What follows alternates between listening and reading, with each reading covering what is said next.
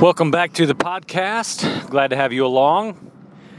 The last post that I did was recording about the godly home.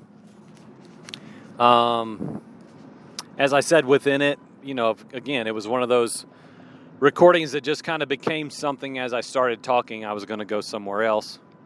And, of course, that's the topic I landed on. And as I said in a little bit of the write-up on the webpage, it's just kind of where I've been. I feel like this year, it's a topic that I've never really felt like I've had much place to speak into, to comment on, give an opinion on, say that in any way I understand, let alone do right in any possible way. But I just feel a shift this year in regards to the ordering of my home according to what I understand to be the biblical pattern, the biblical outline and function of a household, a man and a wife and children functioning, trying to find the way that God intended. And, I continue to look into that a little bit more. Just some historical stuff about culture. Because as I said in the last recording, I'm not talking about some 1950s Leave It to Beaver household. I'm not desiring that, and nor am I promoting that as a goal to try to attain. I'm not talking about good children, and that's kind of where I am right now. And just for a little bit of transparency, I recorded that godly home stuff, the godly family, whatever we want to call it. Today is Tuesday, so I did it on Friday, I believe. I don't know. I've lost track. Maybe it was Sunday. Doesn't really matter. Whatever the case, I posted it online yesterday. And my wife and I had one of the biggest arguments we have had easily in months yesterday. We were working on a project together at the farm, and I was frustrated and nothing was really going right. And I eagerly wanted her help. I did. I needed her help, and it played out where we've been harvesting apples at our house, and I've found this present hobby of making applesauce and apple cider. It's like something I really like doing because I can be cooking that on our outside cook stove while I'm doing other stuff on the property, and it's the epitome of multitasking with an awesome reward. And she, of course, I know nothing about canning. Nothing. And she and the ladies here, they can every season, and obviously that's something my wife knows about.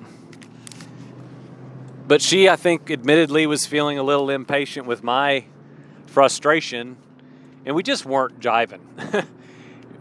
And I was just being ridiculous, and she reached a point of handling my ridiculousness with patience about as long as a human being can, and we just had an old-fashioned argument. And after the dust settled and we kissed and made up, I, as many times in my life, after the fact, thought more spiritual and thought, isn't this ironic that today I posted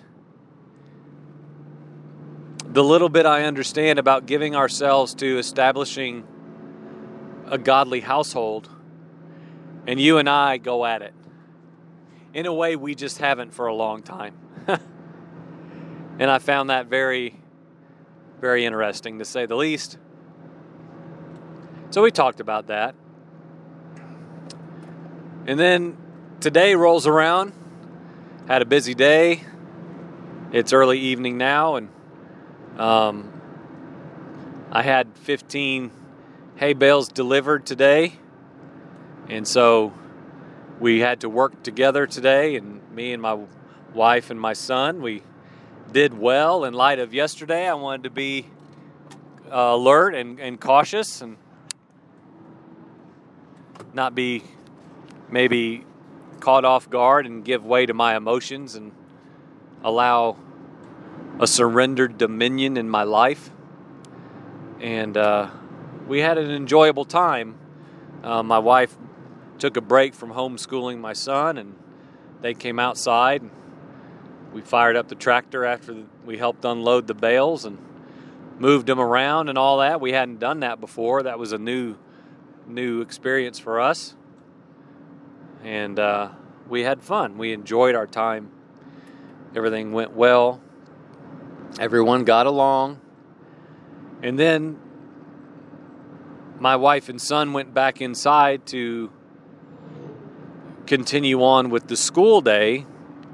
And as I'm outside working on something else, I hear what I think is my son basically yelling, for lack of better words. And we all know that feeling, right? We all have that cringing feeling like, oh man, not again. That's the way it is in our house anyway. Maybe y'all have better behaved children, but my son is at a stage where he'll be 8 in a month, and I'm telling you, his will is just, I don't know, it might even be bigger than mine. And so it got to the point, I mean, my wife is very capable. She deals with him every day with school and all those things. She's, of course, very learned in this matter. She didn't need me to come in and rescue her by any means, but when I'm home, I try to carry my weight with instruction and correction. And so I came inside because it kind of reached a point where I was not okay with what I was hearing. And my son just proceeded to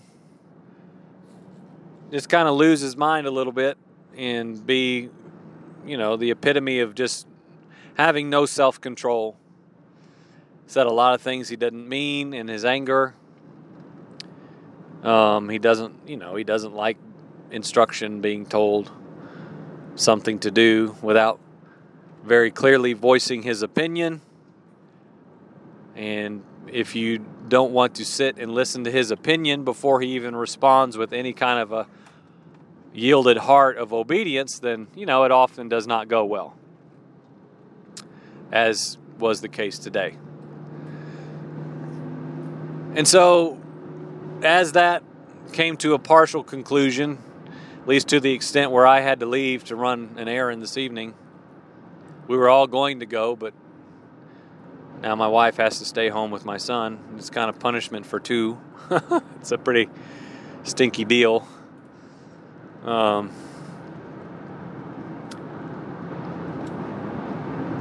here's what Kristen and I, my wife and I, talked about for just a few moments before I had to leave. And this is where I am this present moment. And, plug in the spiritual neon sign and let's turn it open and talk from that perspective.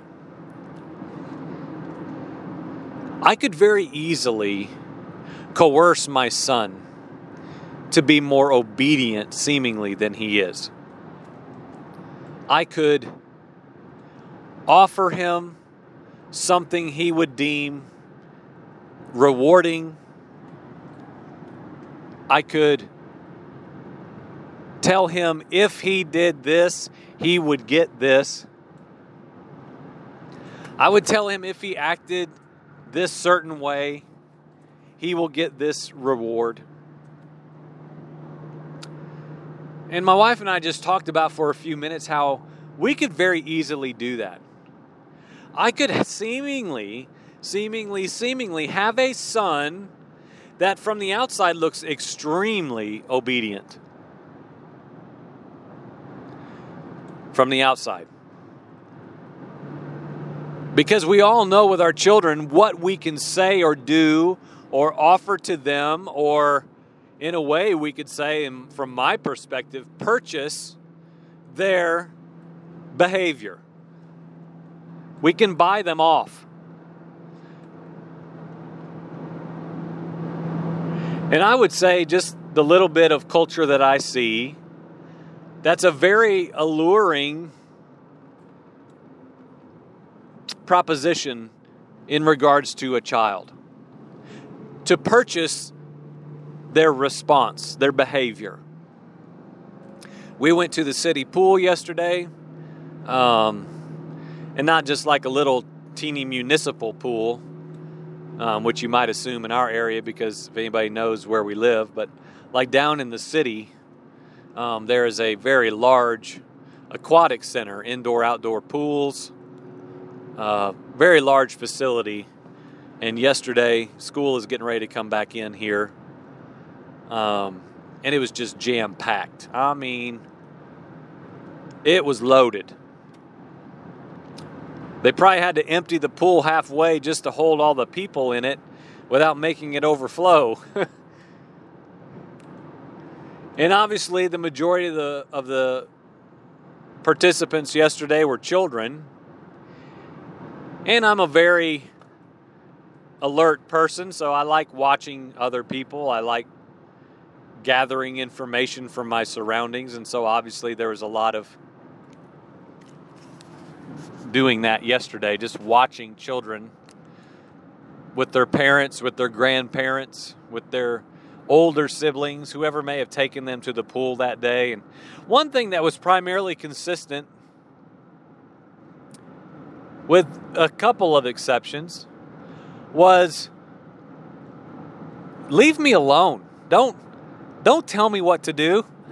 There was some poor grandmother. She had what seemed to be several of her grandchildren and several of their friends, probably around my son's age, 7, 8, 9. And she had this one boy just totally dunked the I assume the brother that was with him, and the brother's screaming. He's holding him underwater, and the grandmother just grabs the boy's arm, and you can tell she was just at the end of her rope. He had obviously been doing this all day because she said, "I told you," we know how that goes. And all that boy's doing is jerking away from her, yelling, "Let me go, let me go, let me go," as she's continuing to yell at him her instruction. He's not listening one tiniest bit. I mean, he's screaming louder than her, but she's diligent. She's trying all she can. She doesn't really know what else to do, and I'm not sure there is much else for her to do. And the boy pushes her off, and he goes about his way, continuing what he was doing. And, play this over and over again in dozens of circumstances yesterday of children. I mean, I had little children my son's age, like, jumping on me. And, like, completely oblivious of any other human being on the planet. And so I get it. My son doesn't have an exclusive issue. But what do we do with the behavior of our children?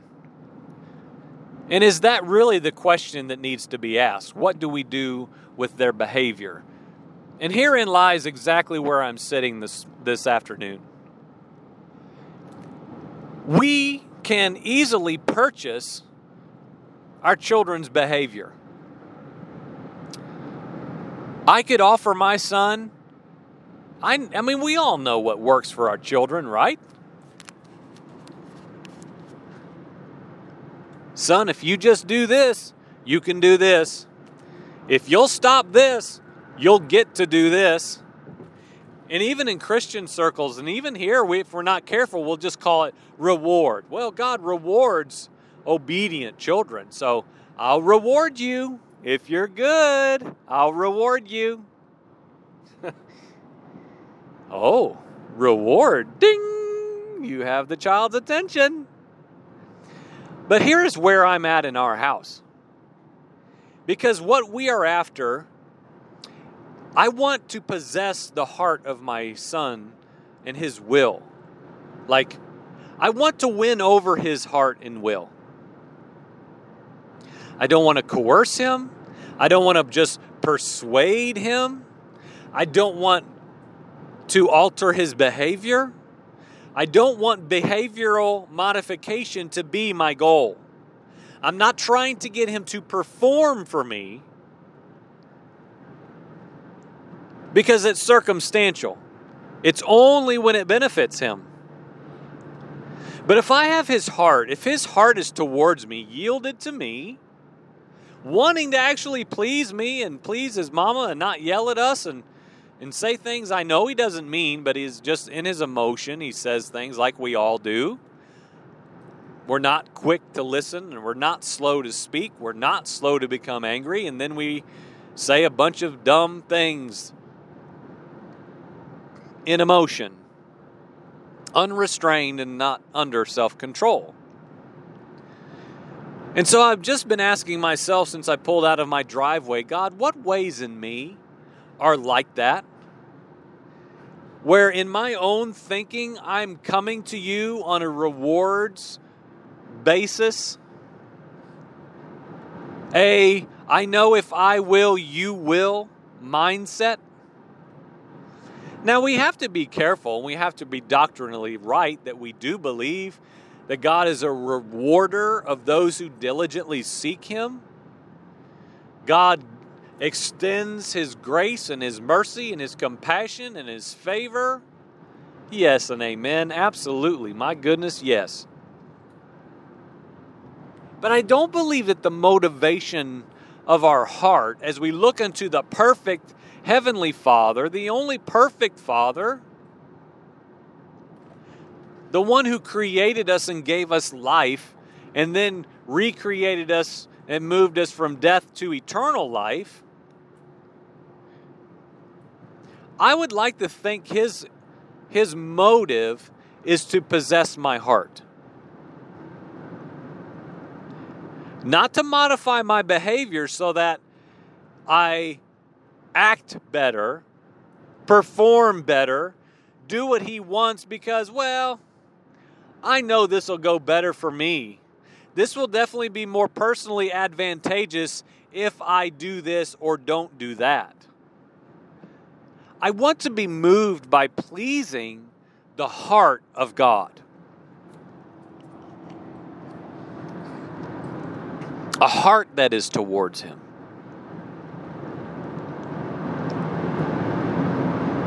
And that's what I see when I correct my son. And when I see his little heart of rebellion, I see myself. I see myself.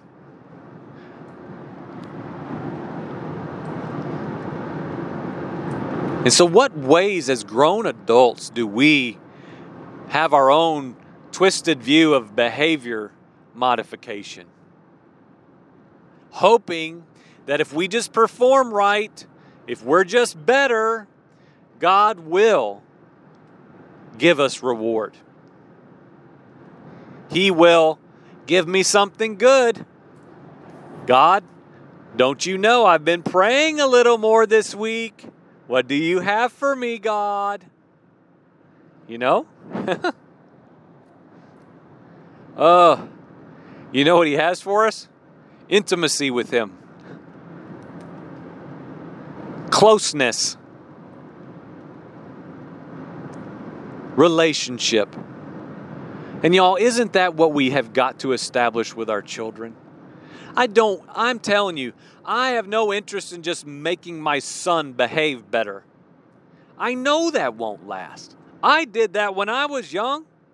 I could perform for anyone, anywhere, anytime, because I knew what it would get me. Oh boy, I'm going to look awesome today. I know what this can get me today. No. We need hearts captivated by God the Father. Our gaze is set upon pleasing him because it's our purpose and it's because it's pleasing to Him. And that's enough. That is our reward. Bringing joy to our Father. All those scriptures about the child honoring the father and the mother and like bringing joy to their hearts as they're in obedience and submission. Man, that's not just something for a child. That is because that's true for us.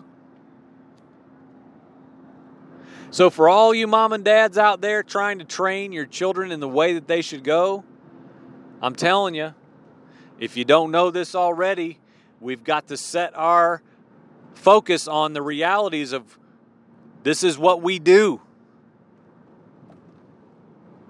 When we get up and when we go to bed and everything in between, we are training our children in the way that they should go.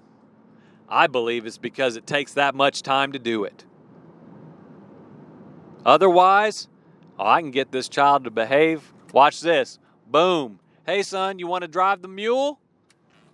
Or side by side? Oh, yeah, Daddy. All right, you go help Mama put those dishes away. Okay, yes, sir. Yes, Daddy.